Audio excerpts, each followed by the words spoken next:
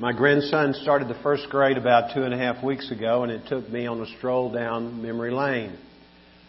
I remember when I first started first grade, and second too for that matter. But first grade, we went half days, and then the third week, I was introduced to something that horrified me. We had to go all day. Part of that was that we were told, our mothers were at least, were told to send a little mat that we could take a rest on while our teacher took about a 30-minute break. That 30 minutes seemed like an eternity to me because pandemonium broke out within a couple of minutes after she left.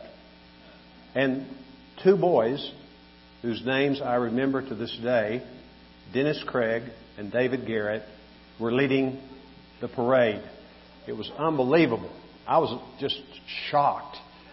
And after 3 or 4 days of this, the teacher would come back every time and then she'd just read us the riot act. It was like deja vu all over again throughout that first week. And as we're about to go into the second week of full day school, I told my mother, I said, "Mother, my stomach is hurting me." And she said, "Well, what's wrong, son?" And I didn't have much answer for that, but she sent me on to school anyway. The next day, my belly was aching even more because of what I was experiencing. And finally, she got it out of me. And when I told her what was happening, she said, she didn't say these words exactly. I don't remember exactly what she said. But in effect, what she said was, "If you can't lick them, join them." And so I obeyed my mother in most things. And that was one I found to be very delightful because I began to cut up with the rest of the crowd. Well, that was a habit that stayed with me, actually, all the way through grammar school. When I was in the 6th grade, probably the best teacher I ever had was my 6th grade teacher. Her name was Anna Lucy Harrison. And Miss Harrison, everybody, as they were going from 5th grade to 6th grade, we found out who our teacher would be the following year when we got our last report card.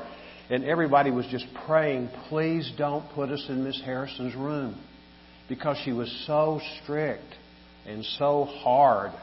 We heard stories about how difficult she was in her requirements of academics, but also in what was then called deportment behavior. Well, true to form, Mrs. Harrison did as she was predicted to do, and my grades took a nosedive. I'd never made a C in my entire life. I was a straight A student, except in conduct and writing, until I got into the 6th grade. And it was just too much for me. I didn't get a bellyache. I went to school every day. I was mature enough to deal with that. But when I got my first report card, there were the grades, letter grades for the subjects which I was studying under her tutelage. And on the other side, there were things having to do with conduct. And one of the things that I got a check mark, really, it was like a U. They gave excellent E. I never got one of those. S, satisfactory. I got a lot of those. But I'd never had a U, and I got a U, unsatisfactory. It was like getting an F in conduct in one of those areas. And the area was, as it was printed on the standardized report card, was makes good use of time. And then in that area, Mrs. Harrison had written very neatly but very boldly, "talks too much." Well, I could blame it on what occurred to me in the 1st grade and followed me in the other grades leading up to being in her class. But really, I'm a person who historically has loved to talk. Does that surprise you? Not at all, I'm sure. I do love to talk. I did not make the kind of use that was necessary because I was too busy talking to my classmates to listen to what she was seeking to teach me. And she had much to teach me. Fortunately, a lot of that sunk in. It was probably she who first introduced me to the proverb that God gave you 2 ears and only 1 tongue so that you would listen twice as much as you speak. Do you know that God wants us, above all things, to be good listeners? Are you aware of that? Would it surprise you to discover that Jesus spoke more about listening than any other subject. He gave more commands to listen and to hear. Why? Because Jesus says about His own words, heaven and earth will pass away, but my words will never pass away. And the Father on the Mount of Transfiguration said to the apostles Peter and James and John, He said, "This is my chosen one. Listen to him." This is the uniform message of the Godhead to us. Listen to Jesus Christ. Listen to what He has to say.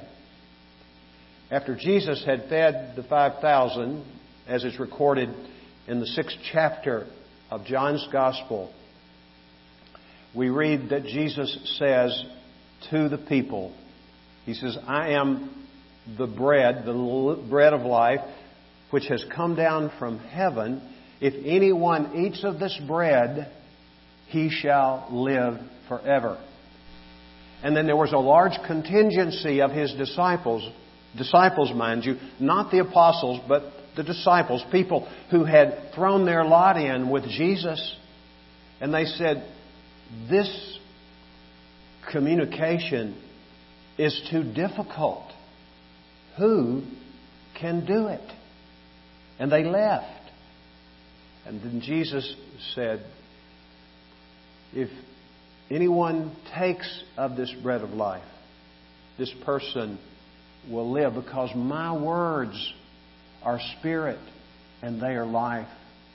The word of Jesus is the word which leads us to eternal life, because the word of Jesus leads us to Him, and He in turn leads us to the Father. Remember what Jesus said about Himself. He said, "I never speak a word on my own initiative. I first hear what the Father says, and then I transfer those words to you. I give them to you." When we hear the words of Christ, we know He is fully God and fully man. We know in His humanity He has submitted Himself fully to the Father, and the Father would speak to Him. In the Gospel of John, often we hear Jesus introducing a statement with this formula, as it were, "Truly, truly, I say to you." The word truly in each case translates into English our word amen. Amen. Amen, amen, I say to you. When do we normally say amen? Well, at the end of a prayer, yes. And when we hear someone say something that really resonates with us in the spiritual sense, in the best sense, sometimes we say amen. When Jesus would introduce statements with truly, truly, it was His way of affirming and confirming that He had heard the Father speak, and then He was passing that on to those who first heard Him speak those words. The Bible says that we are to be quick to listen and slow to speak. What we need to do today is let the great physician take our spiritual temperature. I remember when I would go to my pediatrician, and even sometimes today my doctor, I like this about my doctor, he'll say, "Stick out your tongue." He'll take a tongue depressor and take a look at my tongue, because you can tell a lot about one's physical health by taking a peek at that person's tongue. And so the Dr. Carruthers, my pediatrician, would do that, and he could tell something. It's as if Christ would say to you and me today, "Stick out your tongue, your spiritual tongue, and let me check your spiritual health." Please take your Bible now and turn to the book of Luke, the 8th chapter. We're going to read and study together the only parable of Jesus that is included in each of what are called the Synoptic Gospels, Matthew, Mark, and Luke. The only one. That in itself should be a clue to us that we really need to zone in and hone in to this particular teaching of Jesus. I'm reading today from the New American Standard Bible and encourage you to follow in the Bible that you have with you. Luke 8:4, and when a great multitude were coming together, and those from the various cities were journeying to him, he spoke by way of a parable. The sower went out to sow his seed, and as he sowed, some fell beside the road, and it was trampled underfoot, and the birds of the air ate it up. And other seed fell on rocky soil, and as soon as it grew up, it withered away because it had no moisture. And other seed fell among the thorns, and the thorns grew up with it and choked it out. And other seed fell into the good soil and grew up and produced a crop 100 times as great. As he said these things, he would call out, "He who has an ear to hear, let him hear." After each one of these descriptions of the soils, it's highly probable that Jesus cried out, called out, and it means he kept on doing it. He who has ears to hear, let him hear. Does that sound familiar? Jesus says this throughout the Gospels, but also even in his letters to the 7 churches of Asia Minor. In the Revelation chapters 2 and 3, he concludes all of those messages. Let him who has an ear to hear what the Spirit of God is saying. We need to perk up whenever the Word of God is spoken to us, and we need to hear what he has to say. Then his disciples, his inner circle, began questioning him as to what this parable might be. Verse 10 says, and he said, to you has been granted to know the mysteries of the kingdom of God. May I pause there just a moment?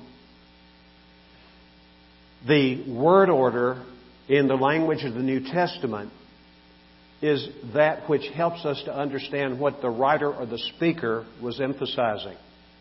This sentence, which says, to you it has been granted to know the mysteries of the kingdom of God, the word which appears first is you. So let me put it in the order. If we're looking at it with Greek reading eyes, this is what we would see. It would say this. You, it has been granted to know the mysteries of the kingdom of God. They would have understood that they were a select group. They were singled out to really know what Christ was saying about the mysteries of the kingdom of God. Would you agree that the mysteries of the kingdom of God are valuable? That's a word that's too mild. They are invaluable. Their worth is beyond our understanding. And so Jesus is getting their attention. And he says, it has been granted to know the mysteries of the kingdom of God. One more observation before we look at the rest of verse 10. The word has been granted means that if we who know Jesus listen to the Word of God, that Word is ours. It has been granted to us, and these mysteries will not be taken away from us. And the reason is because our ears have been opened by God. One of the Psalms in the King James Version has this line in it. Speaking of God, the psalmist writes, He dug me an ear. That was to say, in the case of that particular psalmist, God came and his ear of this psalmist's ear was stopped up in some way, clogged with debris. And what God did, He took an instrument, as it were, and He removed that which would keep that psalmist from hearing and understanding the Word of God. You, if you know Jesus Christ, are privy, just as surely as these people to whom this was first taught became privy to the mysteries of the kingdom of God. Now look at the second part, verse 10. But to the rest, it is in parables, in order that seeing they may not see, and hearing they may not understand.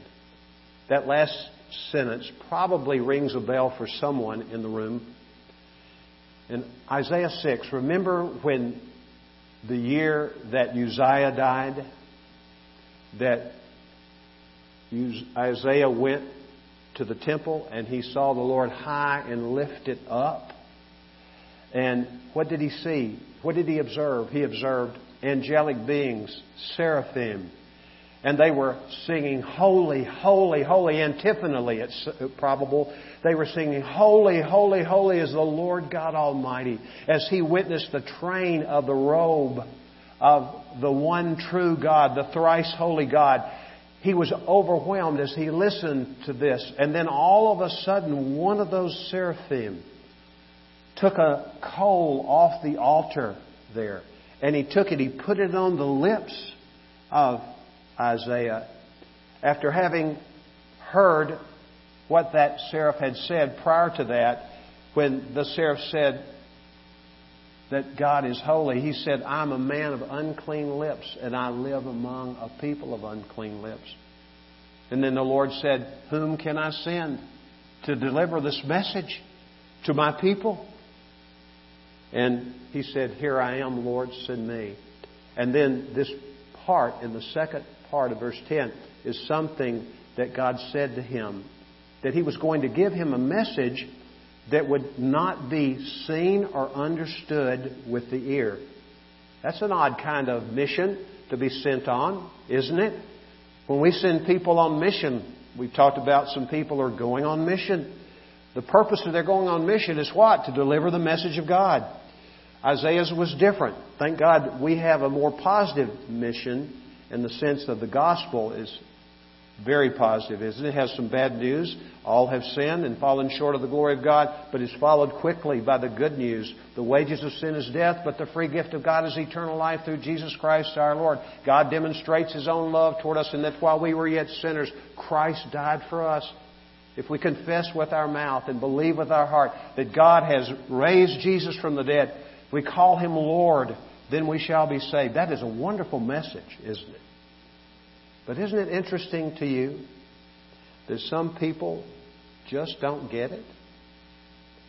There's more than one person, I don't know who it is in this room, who hasn't gotten it yet, probably. And God brought you here today. If you're still pondering and trying to figure out what that message is, this message is for you. So what kind of listener are you? There are 4 types of listeners that Jesus describes in this passage. Verse 11, He says, "Now the parable is this." The Lord is explaining this to them, and He's explaining it to us. He says, "The seed is the Word of God." Now remember, last week we looked at another parable of Jesus about the sowing of seed, having to do with sharing the gospel with people. And we saw how the sower is one who just indiscriminately sows seed. And wherever that falls, hopefully there will be a place in the soil upon which it falls that it can find nourishment and moisture and germinate, grow, and produce fruit. But in that parable, remember what Jesus taught? The farmer who sows the seed has no power to make that seed germinate. It's beyond his ability to do so. So he lies down at night, he goes to sleep, and before long, life begins to jump out of the ground where he has sown this seed. The seed is the Word of God. The power is in the Word of God. Undoubtedly, when Jesus talks about the seed being the Word of God, it's the word logos, which is always used for the entire body of work that we know as the Holy Scriptures. There was no New Testament at the time that Jesus talks about this.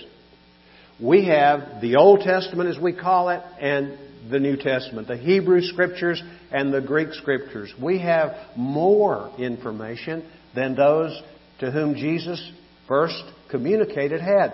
Of course, He was giving the truth. Everything which He said was truth, and it was life. It had the power to change people fundamentally, just like it does today.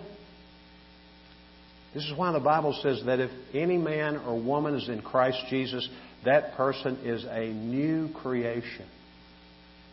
Old things have passed away. and behold, all things have become new.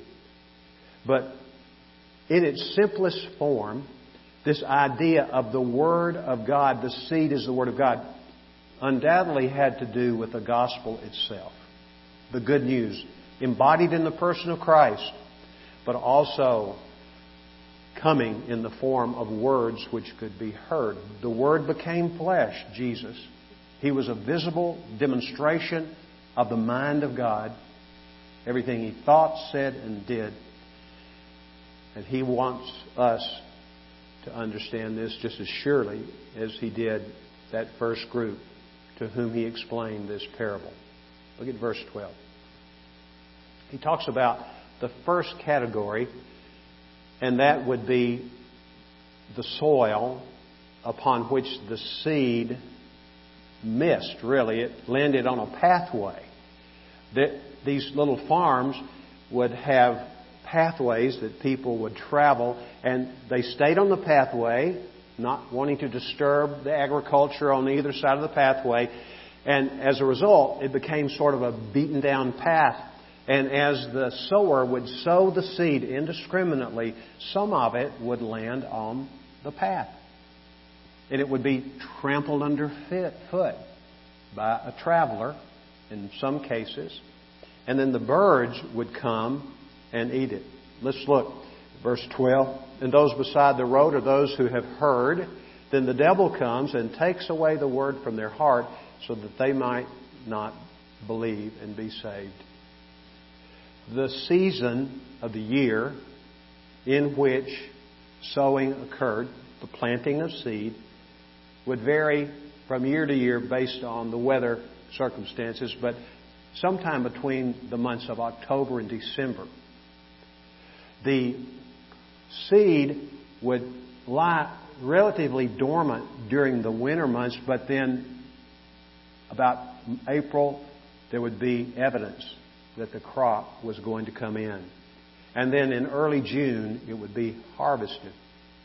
What is the Lord saying when He talks about how there's some seed that falls on hard ground, on a pathway? It's unreceptive. This is what He's saying. He's saying that when the Word of God is preached, the gospel is given, and some people hear it and others don't, one group of people who do not hear it are what I would describe as disinterested hearers. There is probably more than one disinterested hearer present today. That could be with the dullness of the preacher. It's always that possibility, if not a probability. It is for sure. But there are people who aren't interested. They don't get it. There's a reason they don't get it. The reason they don't get it doesn't have anything to do with their intellect on the natural level. In fact, some of the brightest people are people who can sit under clear teaching of the Word of God and it never really find root in their hearts. I was thinking in this way, I thought about Benjamin Franklin, one of the greatest of all Americans in our history. He was a brilliant man.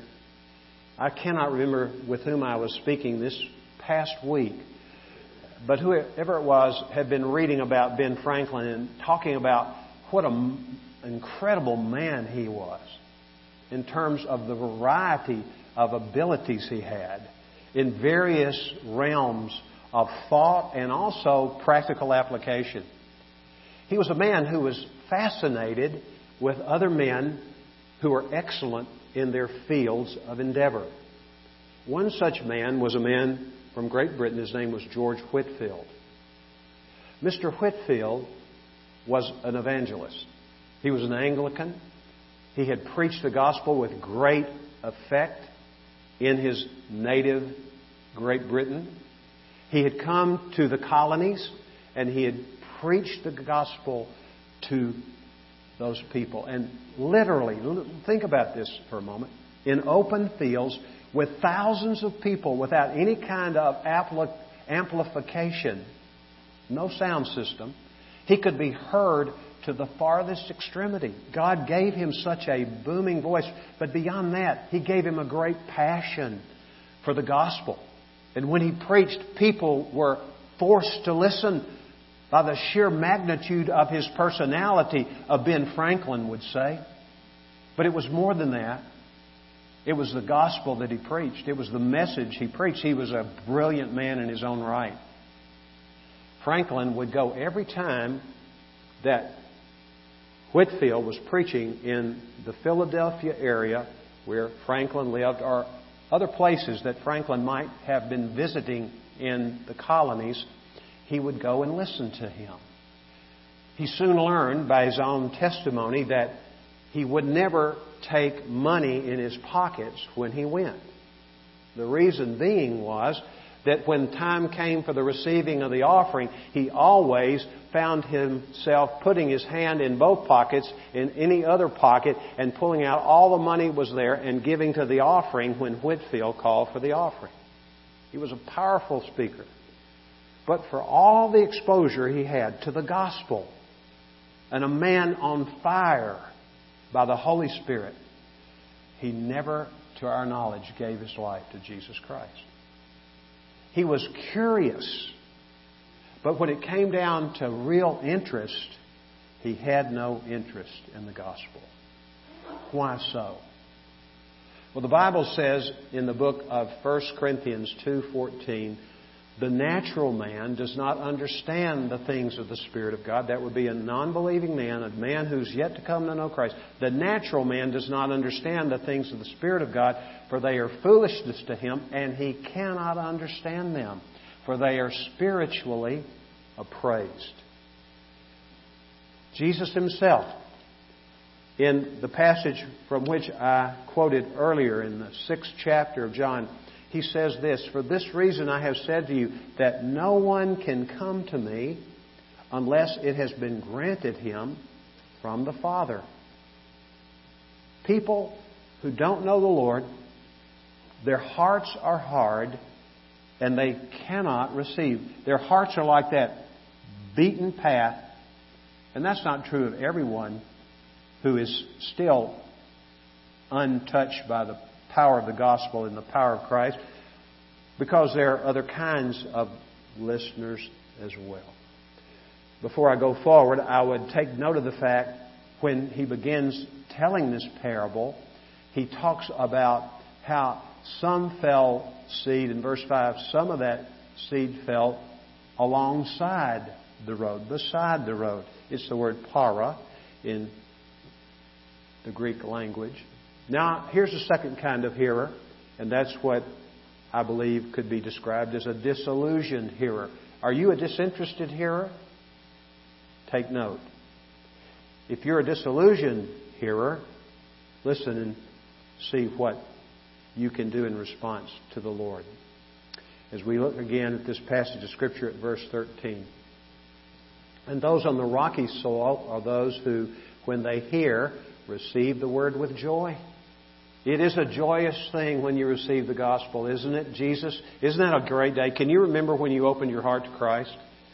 Was it a day that was a dull day or a happy day? Oh, happy day. You remember that great hymn? My mentor said that was his favorite hymn.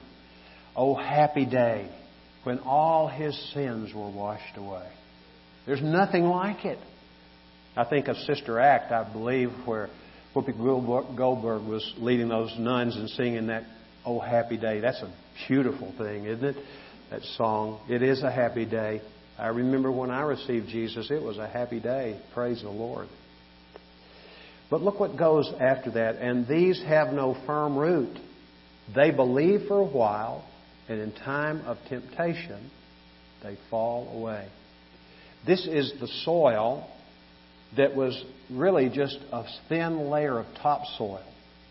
And it was not uncommon, and to this day it's not uncommon, in that region of the world that there are large areas which have limestone just a couple of inches below the surface of the topsoil. And you know, limestone absorbs heat. And as a result, limestone, I was thinking about this, I don't know if it was Friday or Thursday. But I was thinking, I looked at my phone and it said 68 degrees. It's about 6 in the morning. I was thinking, boy, this is going to be a great day. Then I looked at the predicted high. It says it's going to be 99 degrees. I said, there's no way it's going to go up 31 degrees in the next few hours. But I was wrong. The weatherman was right. It did, didn't it? And I could tell a huge difference from when I walked inside about 7 o'clock and when I walked back outside about noon. Oh, and then go forward to 3. It was hot. And what would happen in that region, which is very similar climatically to our area, is that heat would beat down on that topsoil where these seeds had fallen, and it would hit that limestone, and the limestone would heat up rapidly. And what moisture might have been in the soil would quickly evaporate. That's a picture of what happens to people who are shallow in their commitment to Christ. I don't mean if you came to Christ and you had a strong emotional experience attached to that time of giving your life to Christ. That does not negate that, but please understand your conversion, if it's only emotional, is not a full conversion to Christ. The will has to be converted. Do you know what I mean by the will? You have to make a decision to give Jesus Christ full control of your life. That's why the Bible says, if you confess with your mouth Jesus is Lord, not just Savior, but Lord, until we come to that place where, to the level that we understand what it means, I'm going to give my whole life to you, Lord. I'm giving my will to you. Please take control of my life. We do great disservice when we are talking to people who are inquiring about faith in the Lord to not really help them to see you must be converted in your will. And then if emotion follows that, praise God. We are people who are given emotion. God has emotion. He grieves, the Bible says in the book of Isaiah, and over also, I believe it's in the book of Ephesians. We grieve God the Father. We grieve the Holy Spirit by things we do. He is one who has these feelings as well. But if that's all we have an incomplete faith. It's shallow. And when the time, look again, when the time of temptation comes, they fall away. Let me explain this a little more fully. The word for temptation, as it's translated here in the New American Standard Bible, is the same word that is used by James in James 1 when he says, "Count it all joy, my brothers, when you encounter various trials." And the word for trials is the same word in Greek, pyrosmos in both cases. So what's the deal? Well, this word is one of those words which has two shades of meaning. And pause with me just a moment and think. Isn't it true for you, if you know Jesus, that temptations are trials? Isn't it true? Does it bother you when you're tempted? In Hebrews chapter 2:18, the Bible talks about Jesus, how He suffered when He was tempted. I would imagine there's more than one person present who has suffered when she or he has been tempted to sin. Some of you have gone ahead and taken the bait. I'm in that camp too at times. But what we need to do is we need to understand that this word temptation, as it's translated in the New American Standard, can easily, in this case, I think, should be translated trials. Now, the flip side of that statement or question I raised, is every temptation a trial? Yes. Is every trial a temptation? Yes. They're just two ways of looking at the same thing in our lives. So here's a person who is converted and has great joy and may and likely has been drawn to making some sort of commitment to Christ based on what has been promised as far as benefit to the person who prays such a prayer. And that kind of commitment leads to a very shallow faith. And when trouble comes, do you know what such people do? They leave the faith. Because they have really not been converted in their will. So there are two kinds of hearers that we've looked at. Disinterested hearers. They don't understand, having nothing to do with intellect. Their eyes are still darkened by the ruler of this world. By God's grace, hopefully, if you're in that category, you'll come to faith today, understanding what it means to really give your life to Christ. If you're a person who has sort of turned away from the Lord because things are so tough in your life, I'm thinking of one man in our church. He came to Christ in a cauldron of great difficulty. And he's been following the Lord for 3.5 years. He lost his family. He lost a 6-figure-a-year job and all the prestige that went with that. And to my great gratitude to the Lord, he has stayed the course.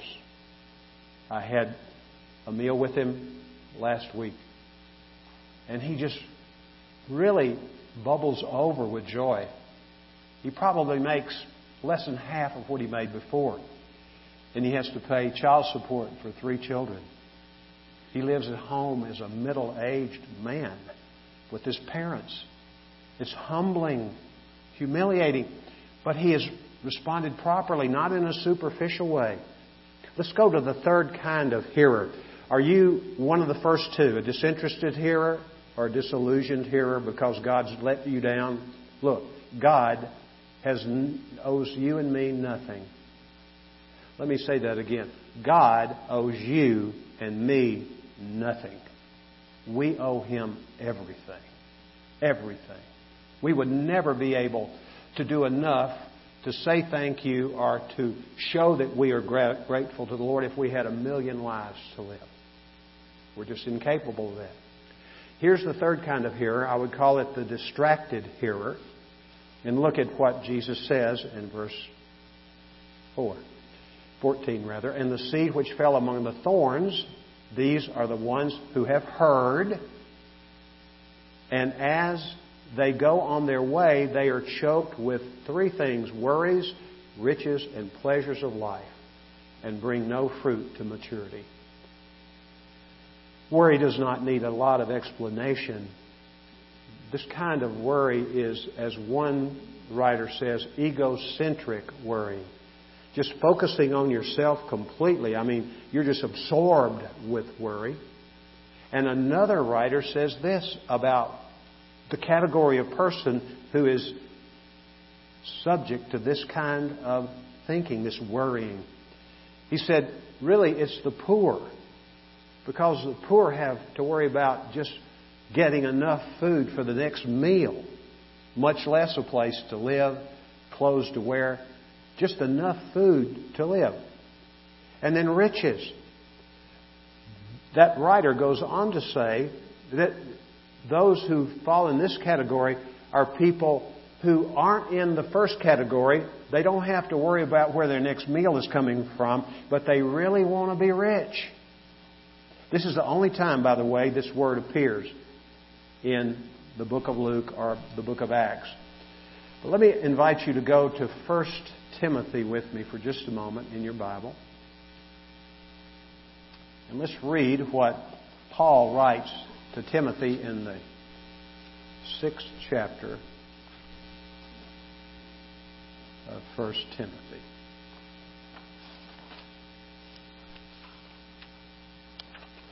Beginning with verse 6.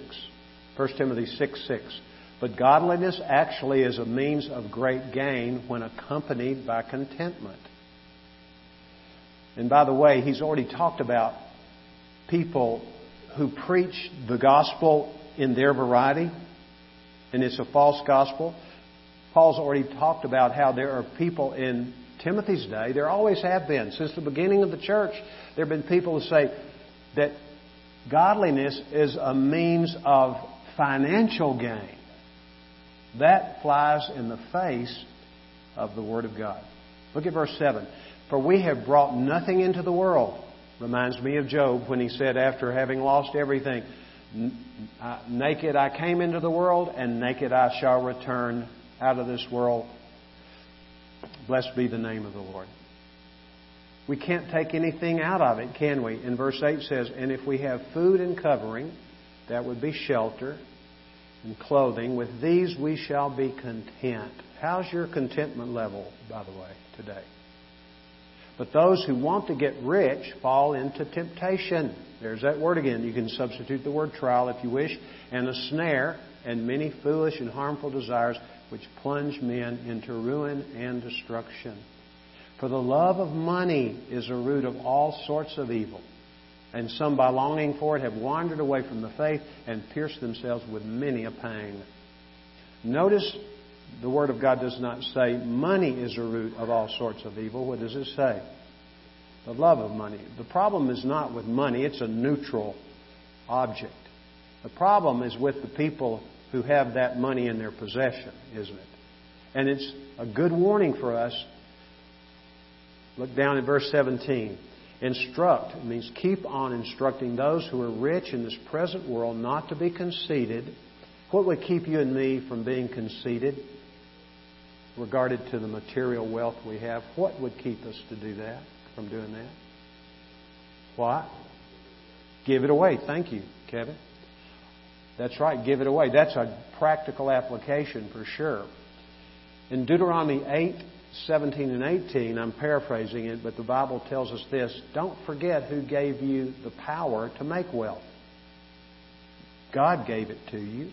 He's the one who determines how much money you have, how much He wants you to steward in this life. So, what we need to know is don't be conceited or to fix their hope on the uncertainty of riches. Aren't riches uncertain?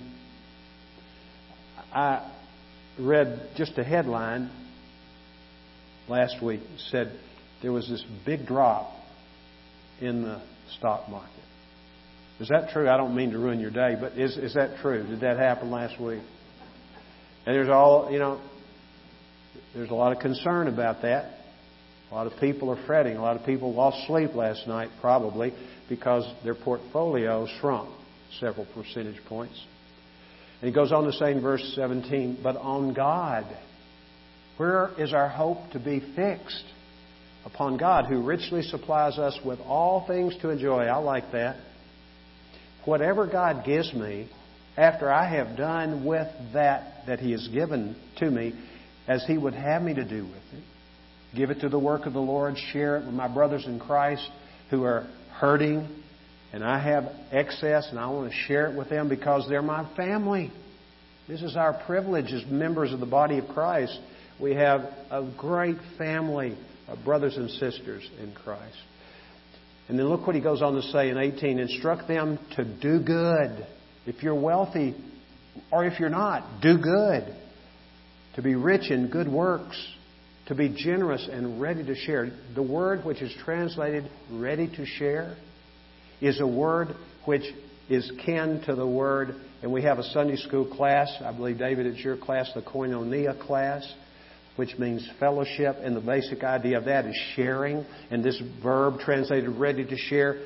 If God has given me riches, He's given it to me to share with my brothers in Christ, my sisters in Christ, who are less fortunate than I, or for whatever reason have run against hard times and they need help. And then verse 19, if we do that, storing up for themselves the treasure of a good foundation for the future, so that they may take hold of that which is life indeed. So let's go back now to the parable. The people who are like seed which have fallen in where the seed has fallen among thorns. These are weeds. And so, as I learned in my study for the message today, sometimes these thorn plants, they're really more like a thistle bush. Have you ever been to Scotland or that part or seen pictures? What is the national flower of Scotland? It's thistles, right? And if you try to reach out and take one of those beautiful blossoms off, you're going to get stuck, aren't you? And any place you touch on a thistle bush is prickly. So we know that, but 6 feet they can grow in height in the Holy Land, if we will. And we see that in other parts of the world. And they're very, very vigorous, more than the wheat that would grow up, probably, and would choke it out. And what chokes it out is the distraction of what this passage says. Worries. Are you worried today? That's a distraction, isn't it? What is the cure for worry? The cure for worry is trusting in the Lord. You keep Him in perfect peace, whose mind is fixed on you. Isaiah 26:3. You want to claim a promise that will change your life? Try this one on too. Do not be anxious about anything, but in everything, by prayer and petition, with thanksgiving, present your request to God. And the peace of God, which transcends all understanding, will guard your hearts and your minds in Christ Jesus. There's no price tag you can put on the value of that. What about riches? Well, just enjoy the Lord. We've been blessed with every spiritual blessing in the heavenly realms which are in Christ Jesus our Lord. Everything we need for joy is present in a relationship with Christ. And then the pleasures of life. The man which I referred to who said those who are more apt to be caught up in worry are those who are living hand to mouth. The second group are people who are wannabes. They want to be rich, so they're pursuing those things. And then the pleasures of this life. When you get enough money, there's a great temptation to spend them on pleasures. Now, I'm not against spending money on pleasure. Vacation, great. Hobbies, all that. But please be careful. Because it's easy to get really lulled into a spiritual stupor that is not healthy in doing all these pleasurable things. And really, when you come back from doing some of those things, you're just worn out. And bring no fruit to maturity. So these are the three kinds of hearers. Disinterested hearers, disillusioned hearers, distracted hearers. But you know what the Bible says? I mentioned that verse from 1 Corinthians 2:14. The natural man, that's the unbeliever, cannot understand the things of the Spirit of God. They are foolishness to him because they are spiritually appraised. But the spiritual man is not appraised by anybody. The man in whom the Spirit of Christ dwells, the woman who is filled with the Holy Spirit, those people have access to insight and to a great relationship with the Lord. Let's see how that works. Verse 15. Here's the good soil. All these other soils are not categorized as good. This is the only one. The seed in the good soil, these are the ones who have heard the Word. You got to listen, right? You got to hear. Heard the Word in an honest and good heart. Now we know every man's heart, every woman's heart before receiving Christ is got bad in it. No man has a perfect heart. But there are people, when they hear the Word, when you hear the gospel, that Christ Jesus came into the world to save sinners. When you hear that, and you can bear the same testimony Paul as he finishes that saying, it is a trustworthy statement deserving full acceptance that Christ Jesus came into the world to save sinners. And he says, of whom I am the worst. Paul had to come to grips with his abject poverty spiritually and give Christ full control of his life. And the same is true for us too. He had a heart that wanted to receive Christ. Do you have that kind of heart? Or have you done that in the past? And hold it fast. Don't let go. Don't let go. And bear fruit with perseverance. What kind of fruit? The fruit of the Spirit. Also, people whom God uses you to touch. And interestingly, when we look at these kinds of soils, we can immediately rule out the first for sure.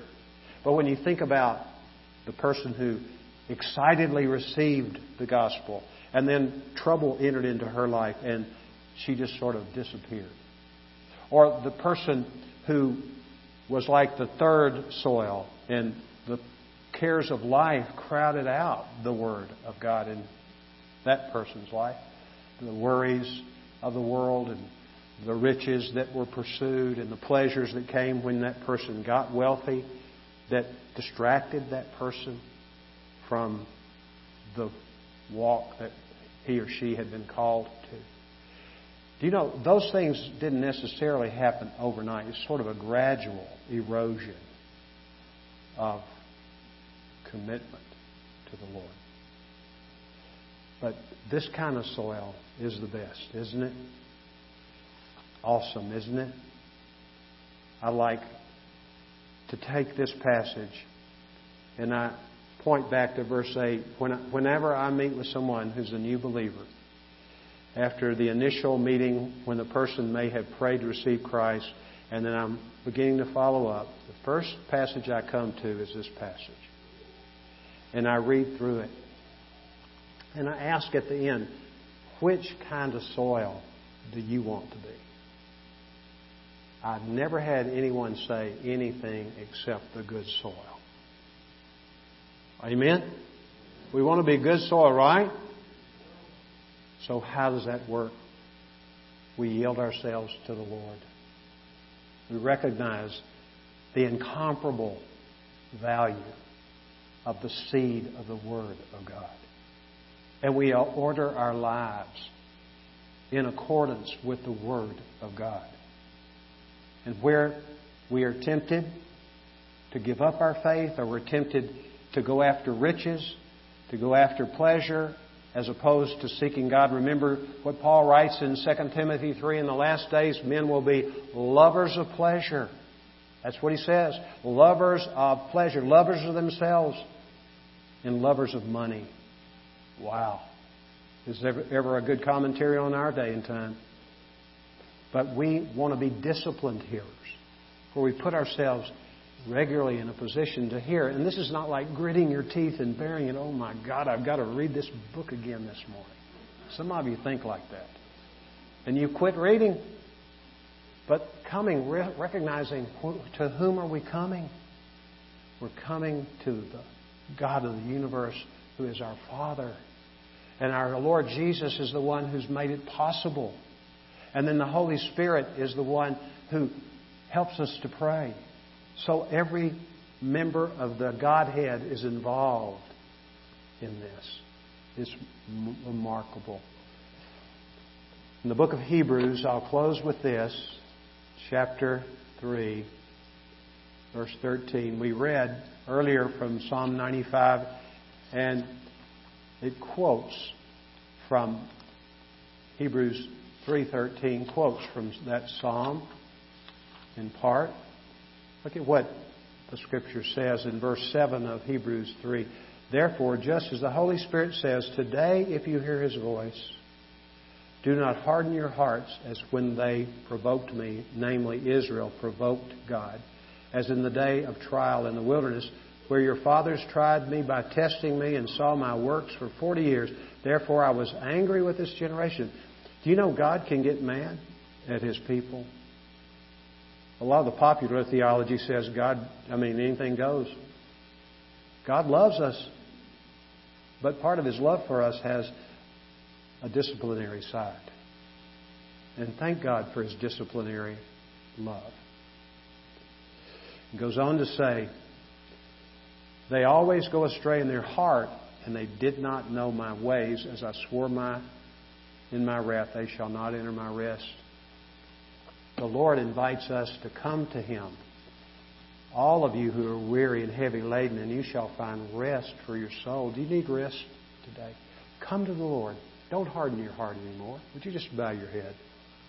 Would you say to the Lord in your heart, just where you are, say, Lord, please forgive me of hardening my heart to the Word of God.